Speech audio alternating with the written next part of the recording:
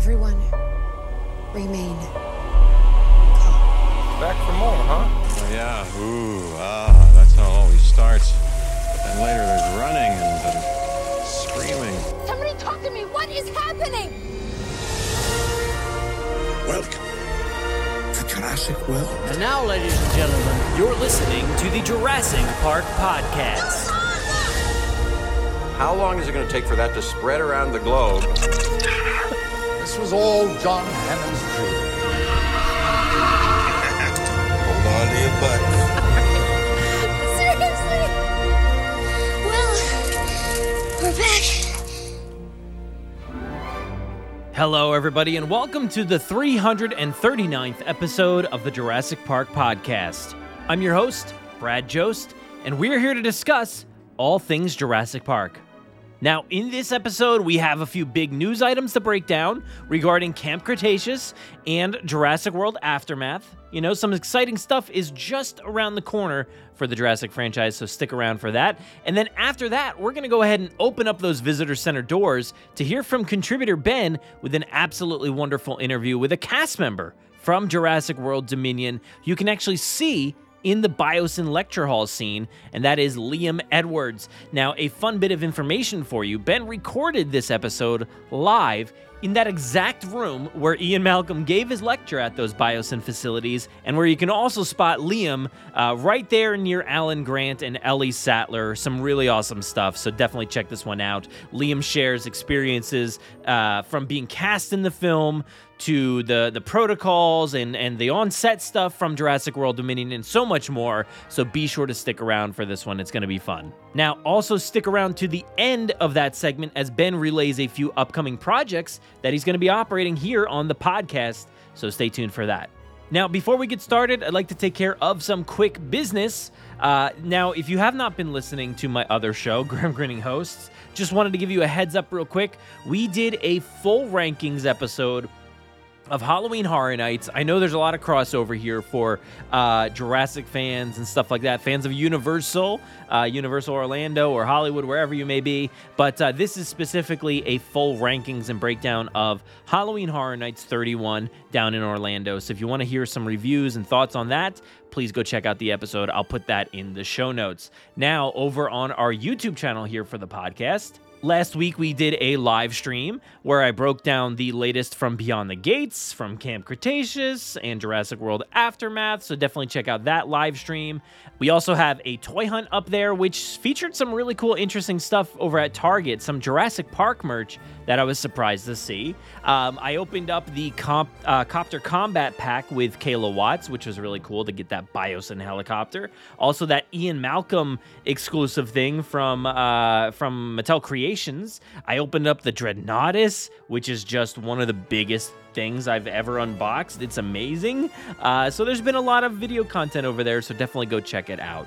Now, these upcoming 2 weeks here, you're going to be able to find a lot more videos as well. I've got a pile of things ready to be unboxed over there. I've got more toy hunts. We've got more live streams coming up.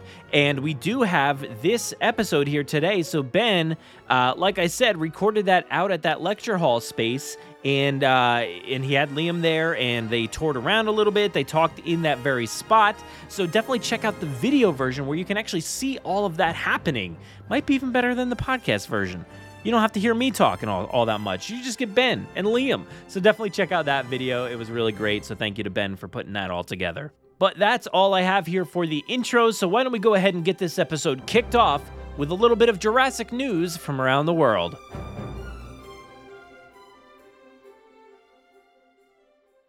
"18 minutes and your company catches up on 10 years of research." Access rate program. Access new security. These pictures were taken in hospital in Costa Rica 48 hours ago. I don't want to jump to any conclusions, but look. Boy, do I hate being right all the time. But today, I guarantee it. All right, so first off here in the news, we're going to be talking about Jurassic World, Camp Cretaceous, Hidden Adventure. That is a mouthful, a huge name there. But this is a new standalone interactive adventure going to be on Netflix November 15th. And it's kind of like a choose-your-own-adventure style story. If you've seen these before, there's been a few of these that I've experienced alone. I think there was a Black Mirror one or something like that, right? There's a big Minecraft one that I've done with my son over here where we got to choose this massive adventure in Minecraft. There's been a few other episodes as well, but those are the few that I remember off the top of my head. Now, Camp Cretaceous is diving into that as well, where you're going to be able to choose which way these campers are going to go. I have a little synopsis here from DreamWorks, so let's go ahead and take a look. In a standalone interactive adventure, the campers, desperate for food, work together to find a hidden stockpile. They must risk everything to uncover clues in search of its location, ultimately exposing previously unknown secrets of Isla Nublar.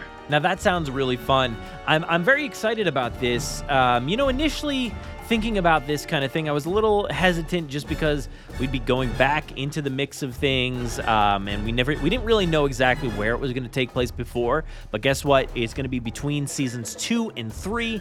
So after those, those hunters came in season 2, and then season 3, there was a lot of crazy stuff that happened in season 3. Really love that season, and it'll be interesting to see what kind of stuff these campers stumble upon. I know there's been a lot of uproar as far as one of the dinosaurs in the trailer that you can see.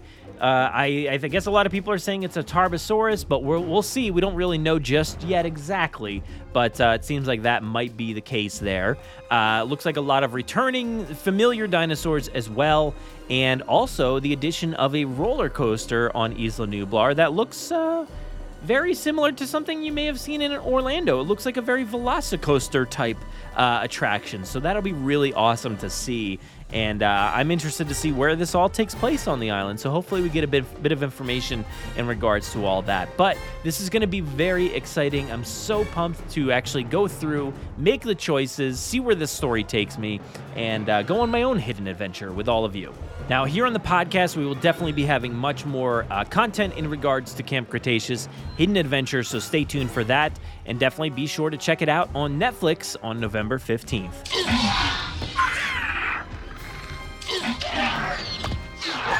And lastly here in the news, CodeSync has announced that Jurassic World Aftermath is coming to the Nintendo Switch in the form of the Jurassic World Aftermath Collection, which features both parts 1 and 2 of the previously VR exclusive on the Meta Quest video game. So that is really, really exciting that it's going to be on the Nintendo Switch, which will be coming on November 10th. I think this is personally pretty big news because I really enjoyed my time with Jurassic World Aftermath. I played it on the Oculus Quest or MetaQuest VR system there, and they were kind enough to send that out to me. And it was a really, really fun game, but I'm really interested to see this game open up to a huge new audience with the Nintendo Switch.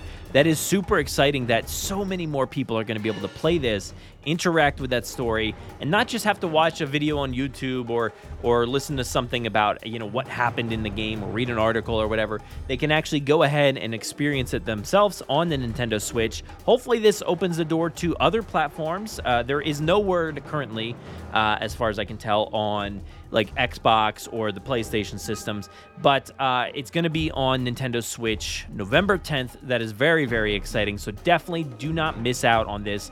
You get some really fun world building in there, some puzzles to solve, really fun stuff with Blue, learning about Blue, learning about Dr. Wu. There's a lot of really fun stuff. There's other scientists and other characters.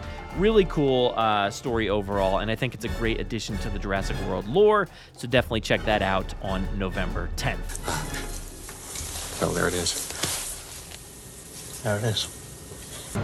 Let's open up the doors to the Visitor Center, where Ben chats with Liam Edwards about working on Jurassic World Dominion.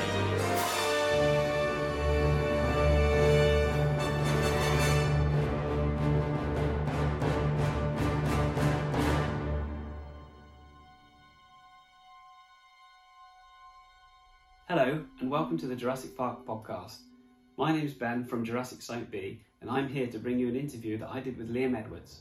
Liam was cast to be in Jurassic World Dominion at the very moment in the movie where Dr. Alan Grant, Dr. Ellie Sattler and Dr. Ian Malcolm were all on the screen for the first time since 1993. What made this opportunity extra special is that Wolfson College agreed for us to film on location in the auditorium, sat in the very seats Liam was sat where Dr.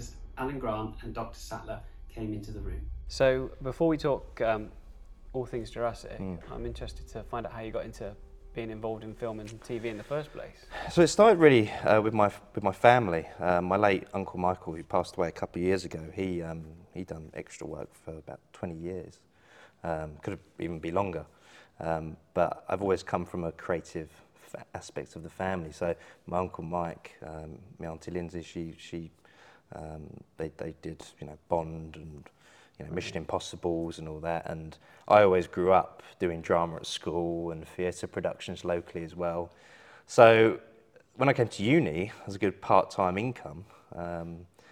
Doing kind of extra work was a good income for me, to pay for food and bills and all that kind of stuff. So that's kind of how I got into it. And then I did my first ever film, which was 1917, right? Okay. World War I film.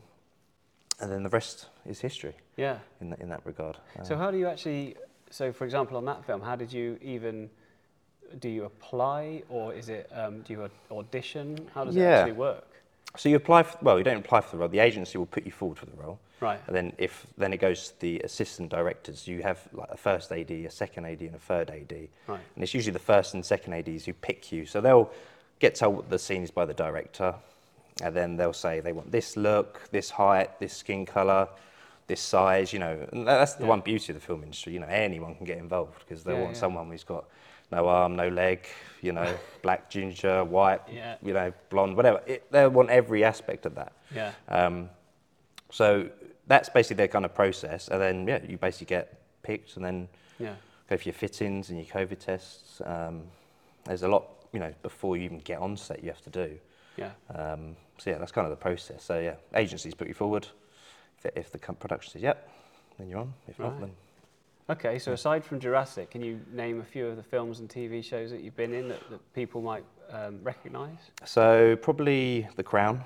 Well, a lot of the stuff actually hasn't come out yet, but I've got the Crown season 5, The Flash coming out. Right. Aquaman 2. What else have I done? 1917, Operation Mincemeat, I did that. The World War II film with Colin Firth. Top Boy, if anyone's into Top Boy, the London gangster, I was an immigration officer in that. I kind of get casted for kind of military police roles. Right, okay. It's that kind of generic look. I can grow a moustache if need be, but I shaved it off specifically for this. Right, okay. Because that wouldn't be a good look, Get into character. Yeah, don't want the Freddie Mercury impersonator on here, but. I've done quite a lot, and the best thing about it is I created an IMDb page just so I can remember what I've done, because I've done quite a few projects now. It's so hard to remember when you're on the spot, so I can look back and then see what you've done. But I've done quite a lot of war stuff, Netflix, Apple TV, Slow Horses, I did that, Barry Oldman. I've done loads of stuff. Really. Right, okay. Have you ever been a scientist or a student before?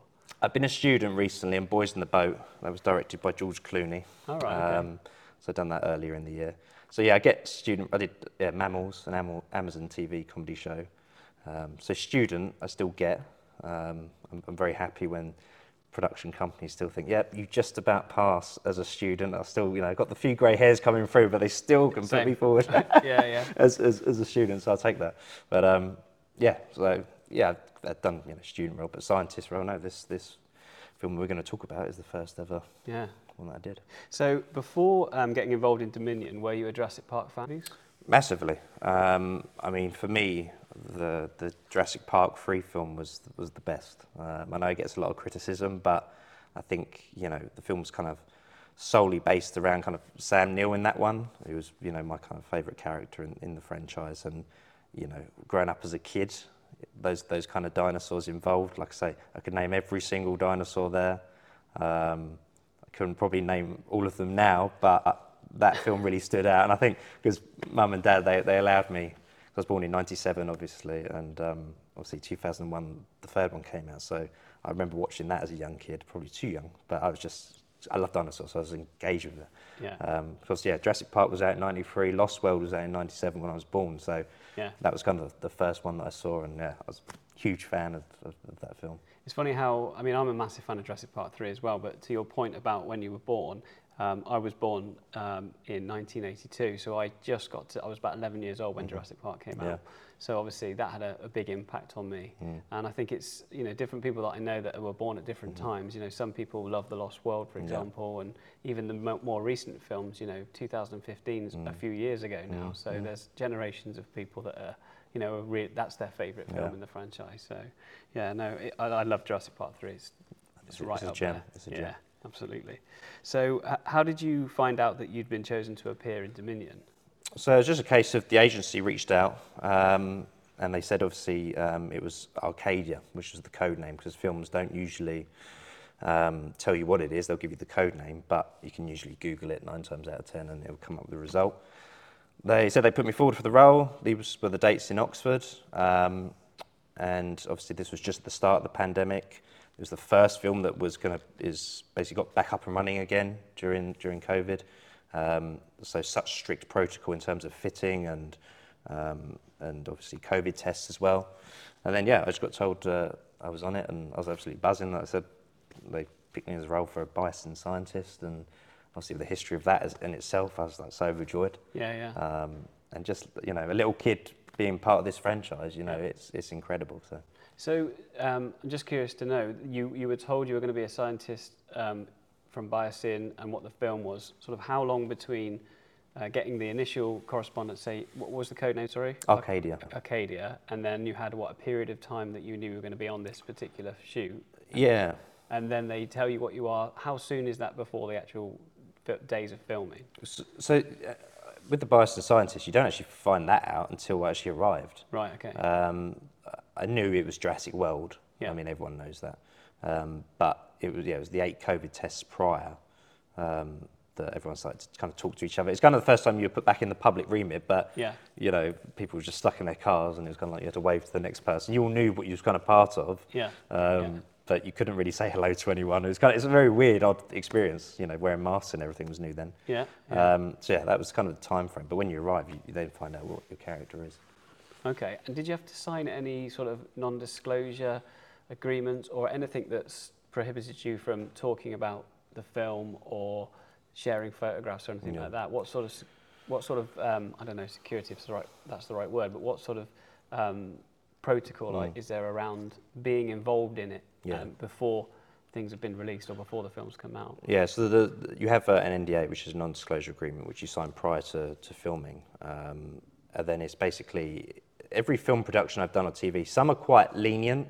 If you're doing period dramas, historical films, like I filmed recently Napoleon, Ridley Scott film coming out later this year or early next, and they're quite, well actually they did take our phones in because that was a bit more, it's more the sets really, they don't want the sets to be spoiled. You know the history of Napoleon, you know what it is, but it was kind of maybe the kind of, I don't know, Endeavour, which was filmed around Oxford, the kind of, which you know what they wore, there's not so much tension behind the surprise. Where Jurassic World did take our phones in, you had to sign into security. Right. We had a guy called Paul Biddis, who was my military advisor in 1917. He was the security guy to make sure we were all wearing masks and handed our phones in on Jurassic World. So they wanted a big tough guy to basically put the pressure that you weren't going to take any pictures or anything. So that's basically the kind of security remit around it. Would I be lying to you if I said that no one brings in a burner phone or tries to get a sneaky picture? Probably does happen, but it's very, put it this way, you get fined a lot of money if it was to be found out that you did leak something, or, and obviously the press are always around. We had paparazzi on the day we were here, and they're trying to cover up Jeff and everyone. It was quite, they're basically using the extras as kind of body bills. They don't mind sharing us around, but obviously Jeff, Sam, and Laura, they do want to see them. You can understand that. Which would make sense. Yeah, I guess so. So on the, so how many days filming were you involved in? So it was 2 days filming. Okay. So we filmed 2 on the first day.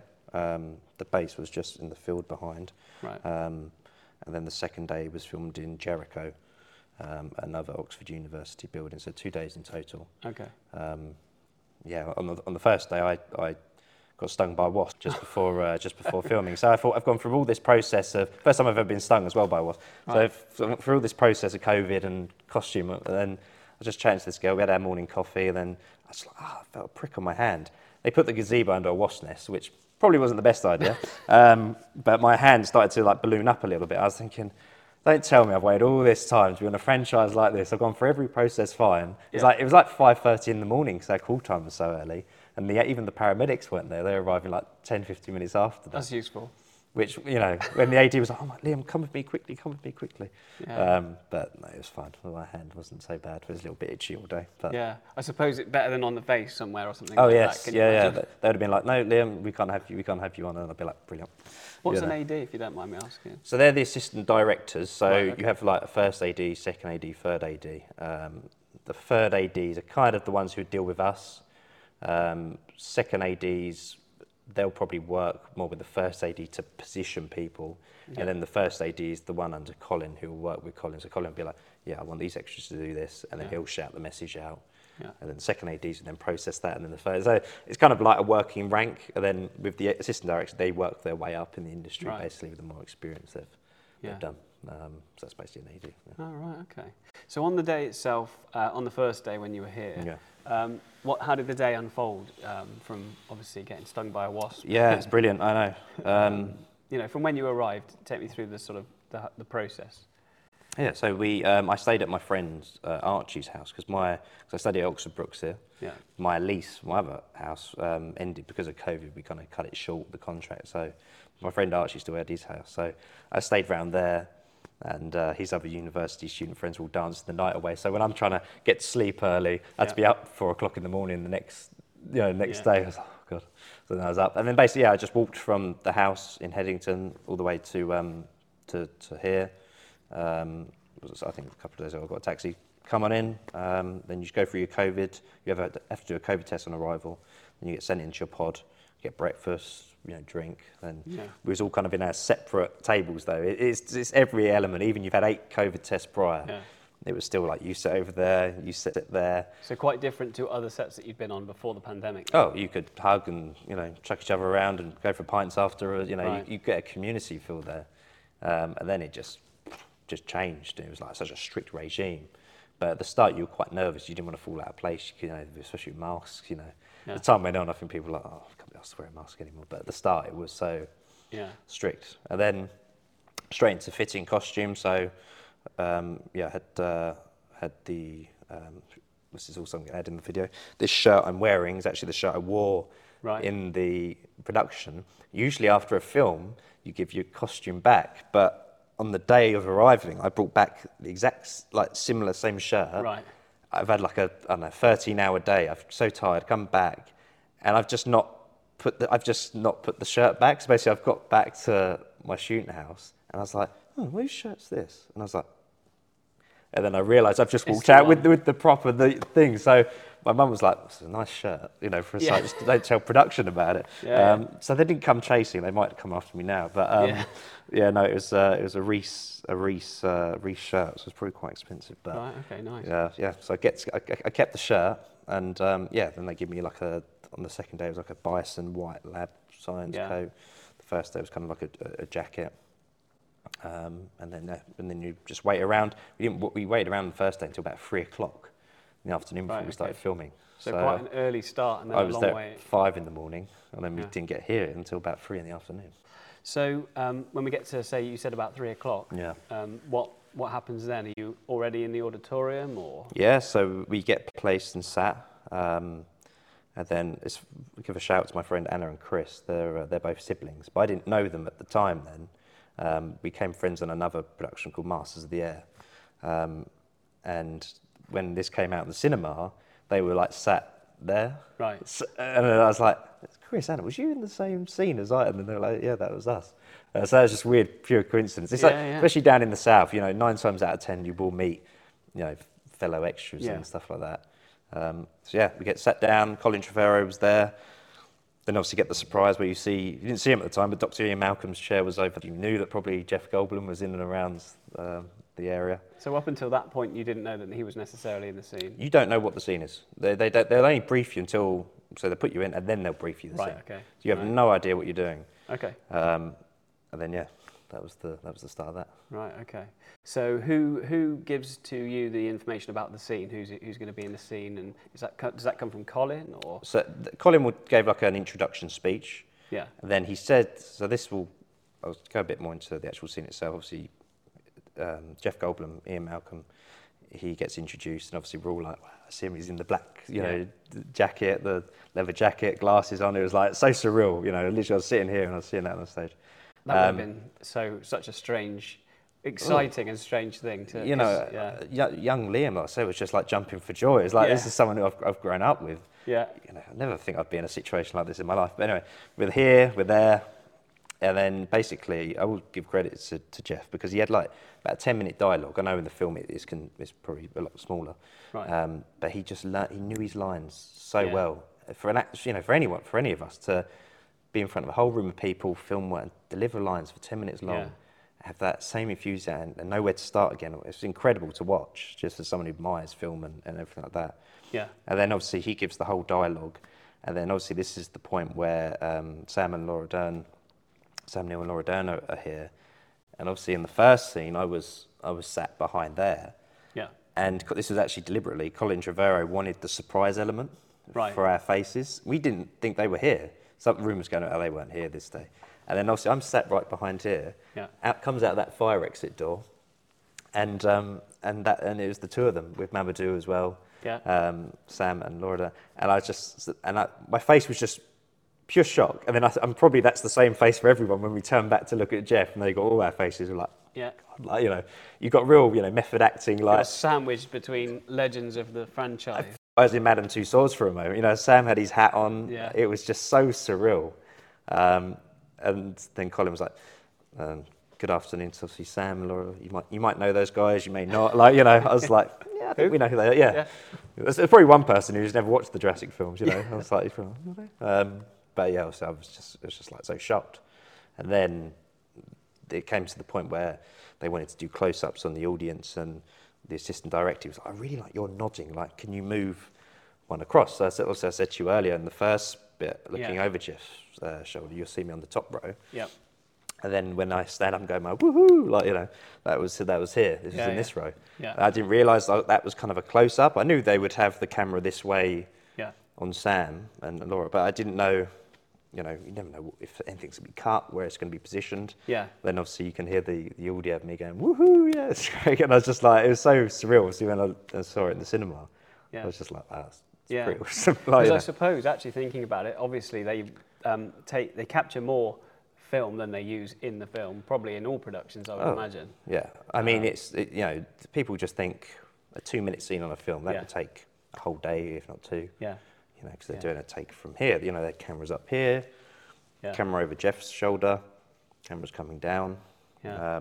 So you don't even know necessarily, even after the day of shooting, that your bit is going to, you know, be in the film itself. So you could tell everyone. That's the one rule I do. I'd say to people, I don't say usually what productions I'm in, because 9 times out of 10, you just don't know if you're going to be seen in it. And to be fair, I didn't really think I would be seeing this. I thought we'd probably be kind of blurred people, and Jeff would be focused on Jeff, and you know what the scene was, but. Yeah. And obviously got picked up, and I was like, there we go. Okay. I'm in the Jurassic history. That's you know, I was like, I was so overjoyed. So on the day, on this particular day, did you get to interact at all with any of the cast? So Sam, they weren't. It was such quick turnaround with them. Yeah. You didn't really speak to them. Jeff was great. I mean, he was coming up to all of us, shaking our hands. He came up to me and was like, you know, he's quite a tall, slender man. He's so what his character is. He's so what he is in real life. You know, you always get those actors who are just such a fake to what they really are. But he was just so authentic and real. And he was coming up to us like, you know, where can I get a drink around here? You know, I said, what kind of drink are you after? He said, I don't know, probably a coffee at this time of morning. You know, it was like that's probably the worst Jeff Goldblum expression ever. But it was just witty little comments like that, and you know, he was just such a joy, and you know, especially when doing long days and stuff. He's a man who's got energy. You know, even at his age now. I mean, how old is he now? Like 60, 70? He's got to be. Yeah, he's got to be up there. You know. I think probably in his. I don't know actually. I think he's in his late 60s, early 70s. I mean, he's always struck me as someone that's. His character of Dr. Malcolm is very much like him. like he Oh, is. yeah. You know, you see him doing stuff on Instagram or something like that, and he comes across like the same person almost. There isn't, you know, I've been lucky to see many actors over the years I've been doing this, and I'd say Jeff is, there isn't much acting involved. It literally is him. Yeah. He is Dr. Ian Malcolm. Yeah, he was just a joy to be around. Such a, you know, joyful person. He was just so calm when he needed to be. You know, you get some actors, they're so aggressive and they're how they want, you know, telling the extras, shut up, be quiet, we're trying to film this. Really? Yeah, you get that sometimes. Right, okay. Well, I've had that quite a lot in the past, but and Colin and Jeff, they were such nice people. Yeah. You know, there's nothing better being on a nice production. It just makes the time nicer as well. Yeah. Everyone's happier. So after you've finished up here for the day, do you already know you're doing 2 days of shooting, or? The following day, we didn't know what the scene was or where we were going to be, but I know quite a lot of people got released. So I think on this day there was probably about, I don't know, let's say 100. Yeah. And then for the scene in the Bison lab, there's probably about 50, so they halved it down. Right, okay. Once again, that could have been me, that could have been anyone. I don't know who picks that. And then obviously, the next day was the evacuation scene that we did in the Bison lab. And that was pretty cool. The funniest part about that scene was I didn't realise until later, was the guy who's doing the coffee. You remember the coffee scene? Yeah. Barista. Yeah. He does the Ribena adverts. I don't know if you recognise him. I do. It's weird. That's the weird thing. Ben Ashton. And does he play Colin in the advert, in the Ribena? Yeah, he's got like he's got the glasses and the hat. The enthusiast, like he's talking about That's fine it. wine. Yeah, or that's something. it. Yeah. And I didn't know this still, but me and Ben actually spoke on Twitter about 6-7 years ago. I think I ended up following. I think I tweeted him. I didn't know who he was or anything. Yeah. And I realised until the film came out that I've actually got his number. Right. There's a bizarre thing on my WhatsApp. I don't know how it's weird how things all align together. But yeah, Ben Ashton. Right. Okay. He was the barista. So I recognised him on the day, and then obviously that was the scene they do the coffee scene and the evacuation scene, which was pretty awesome. When you finished day one, how did you find out that you were going to be on day two? So we basically get a call sheet from the agency the evening of the first day to see if we're on to the next stage, and then obviously found out that, well, we came in the next day, same holding area, and they drove us to the set in Jericho, which was it's the University building of Oxford. I think they do business and politics there. Spinny glass building is how I describe it. It's a beautiful building. And then obviously that's where I met Ben Ashton, who obviously coffee barista guy who did the Ribena advert and everything like that. So it was quite funny, and obviously the history behind knowing Ben. I knew him about 5-6 years prior to actually on set, and obviously find out I had his phone number as well. Then he's in front of me at the Jurassic Park. It's very weird, but so found out, and then obviously get told what the scene was, and they included the evacuation scene, and then a lot of dialogue between Jeff, Sam, and Laura, and then kind of got the ball rolling on that front. So on the coffee scene, are you, not necessarily that you did appearing in the shot at that moment, but are you in and around the filming of that? Yes. How did that work? So we were all blurred at the background. I can see me walking up the twirly staircase that they had. I knew it was me, but if that was the only frame shot of me in it, no one would know it was me. It's just I can know my walk from a mile off. So I was in that scene. It was the evacuation scene that was the most fun part, because they said, Colin was like, right guys, we need all the energy now, because this is the last final shot of the day, and then we can get out of here. And basically they had the first lot running up the staircase, and then there's the scene where this is where the camera comes across onto Mamadou, and we're all running up. So first take goes, and they said, right, half of you extras go that way, half run up the stairs. And as I'm about to run, I've got my science lab coat on, ready to run up quickly as we possibly can. And we start, it goes, right, action, and we're all running at fast speed. Then I catch my coat on the handrail, and this girl behind me, obviously, she's pulling herself up, and then my jacket's here, and obviously she's gone to grab, and then I've gone this way, but then flung back the other way, and causing like a domino effect basically down the staircase. And all I hear is just cut, and when you know you're the main man responsible for all of that, it's a little bit of hiding, and luckily no one was injured in that process, but it did cause a bit of laughter. And then we did a retake, and then it was fine. But the second take, I didn't realise how quickly the camera's basically on like a long pole. Right. And then it basically swings round, and then obviously it goes on the close-up of Mamadou, and we're all there.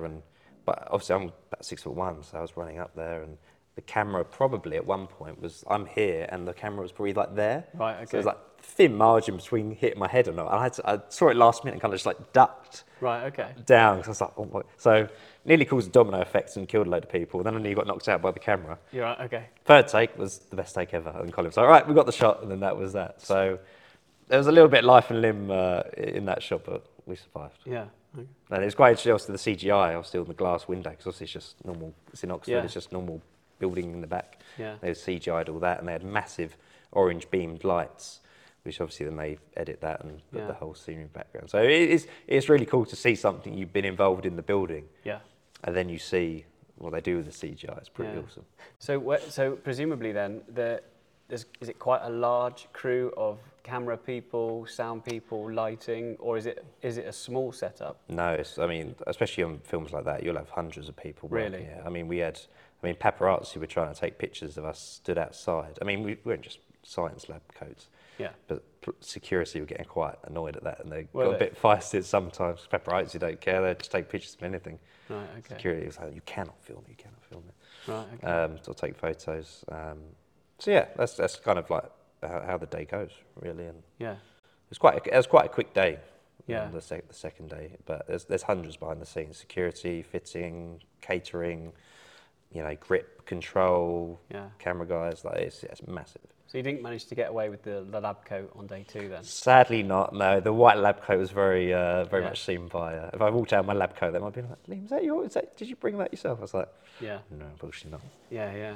So Mamadou's, Ramsey's a new character to the franchise. Yeah. Did you get to speak to him at all? I mean, you were pretty close in that sequence when you were escaping up the stairs. Yeah, he was really nice. I think actors who come into franchises this big, who aren't that known, they kind of have this kind of reputation that they're quite full of themselves, and they're not. But he was actually a really pleasant, nice man.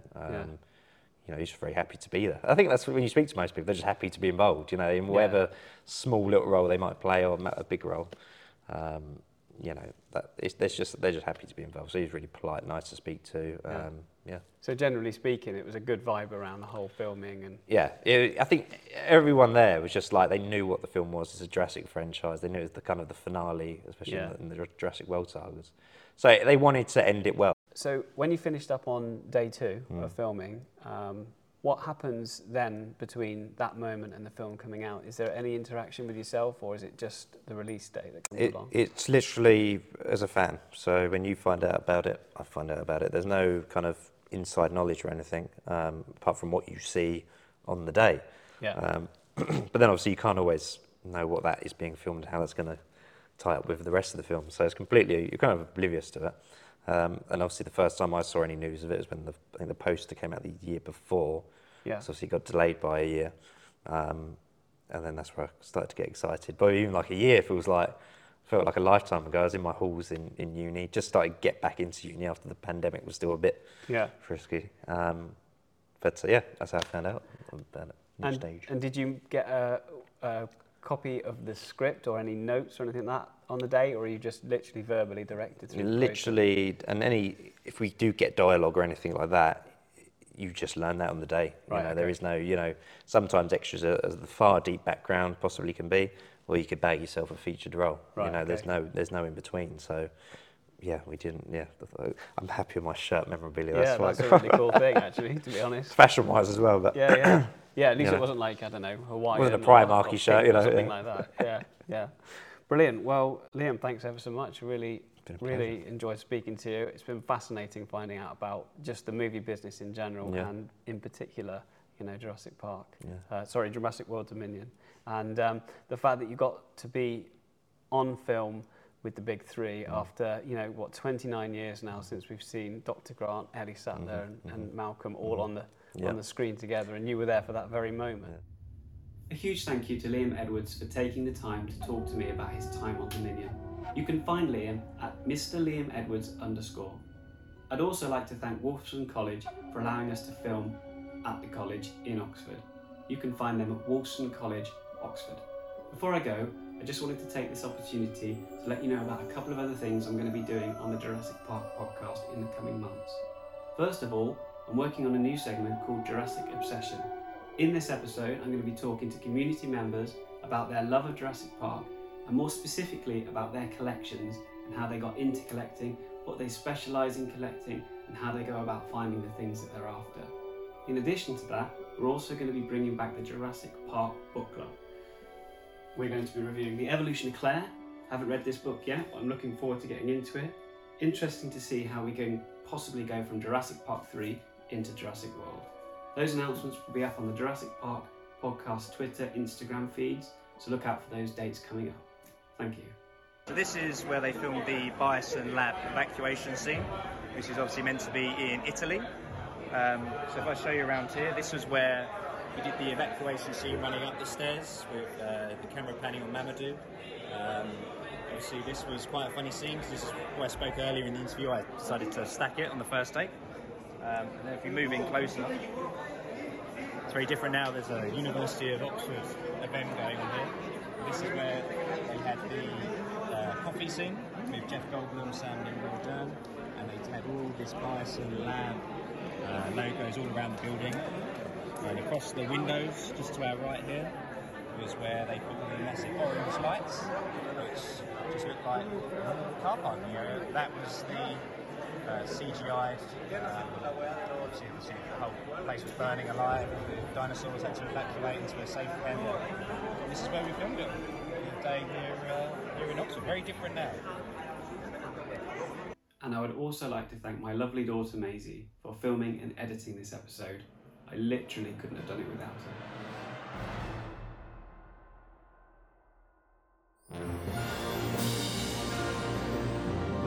Thank you so much for listening to the 339th episode of the Jurassic Park podcast. Of course, a huge thank you goes out to Ben for producing this episode, putting this one together. I think it really came out great, so thank you to Ben. And also for tracking down Liam for this episode. That was really awesome. The two of them heading out to that Dominion filming location, recording there. This may be a first. I think this might be a first. There's a lot of episodes to go back through in my mind, but I don't believe any episode has been recorded in a filming location, so that is really cool. It's also, just super exciting to learn, the behind the scenes of filmmaking, what went into that entire process, learning a bit about Liam as well. So thank you to both Ben and to Liam, and especially Liam for joining this episode. We really appreciate it. Be sure to watch this interview over on YouTube. If you listened to it and you enjoyed it, definitely go ahead and get the visuals so you can see the location, see that filming spot and other areas that are part of the film as well. So definitely check that out. I'll put that link in the show notes. But Ben put a lot of effort into it, so do not miss it. You can find the links to Liam Edwards and of course Ben at Jurassic Site B in the show notes. And be sure to stay tuned to our social channels here in the next few months or however long in regards to Ben's upcoming projects here on the show, because we've got Jurassic Obsession coming your way in the near future, talking with other collectors about their collections and their thoughts on the franchise, and of course the book club for The Evolution of Claire. That's really exciting. Been really digging the first two installments of that with Jurassic Park and The Lost World. And now we're going to finally look at The Evolution of Claire. It's probably going to be a much shorter series than our other ones with the Michael Crichton novels, but this one should be fun as well. I'm excited to dive into that and see how it fits in with everything else. But definitely stay tuned for more information on our social channels at Jurassic Park Pod over on Twitter and at Jurassic Site B. But that is all I have for you all this week, so stay safe out there. Be kind to everybody that you come into contact with. As always, keep continuing to fight for representation, change, and equality in and outside of the franchise. It makes a huge difference everywhere you go, and it'll definitely make this world a better place. So, I think we got this. We can do it together. I'm going to go ahead and hand things off to myself for the outro. Take it away. Saddle up, let's get this movable feast underway. Be sure to give us a follow over on Twitter at Jurassic Park Pod, and myself at Brad Jost. Also on Facebook and Instagram at Jurassic Park Podcast. Don't forget to join the Jurassic Park Podcast group on Facebook. You can listen to us on Spotify, Apple and Google Podcasts, Amazon Music, Audible, our website, or wherever else podcasts are found. so be sure to follow along. Also, don't miss our live streams, toy hunts, reviews, in-depth bonus content, gameplay, event and theme park coverage, and much more on our YouTube channel. If you haven't already, please leave us a 5-star review on Apple Podcasts. We will read your reviews at the end of most episodes, so be sure to spare no expense. Find us on the web at JurassicParkPodcast.com, where you'll find today's episode's show notes, articles, contributor bios, and so much more. If you want to get a hold of us, you can fill out the contact form on our website or send emails to JurassicParkPod@gmail.com. We're always looking for new segments, contributors, mailbag submissions, or anybody who just wants to say hello. Feel free to call our voicemail line at any time to leave us a message. That number is 732-825-7763. Make sure to be kind to everybody and stay safe out there. Thanks for listening, and enjoy.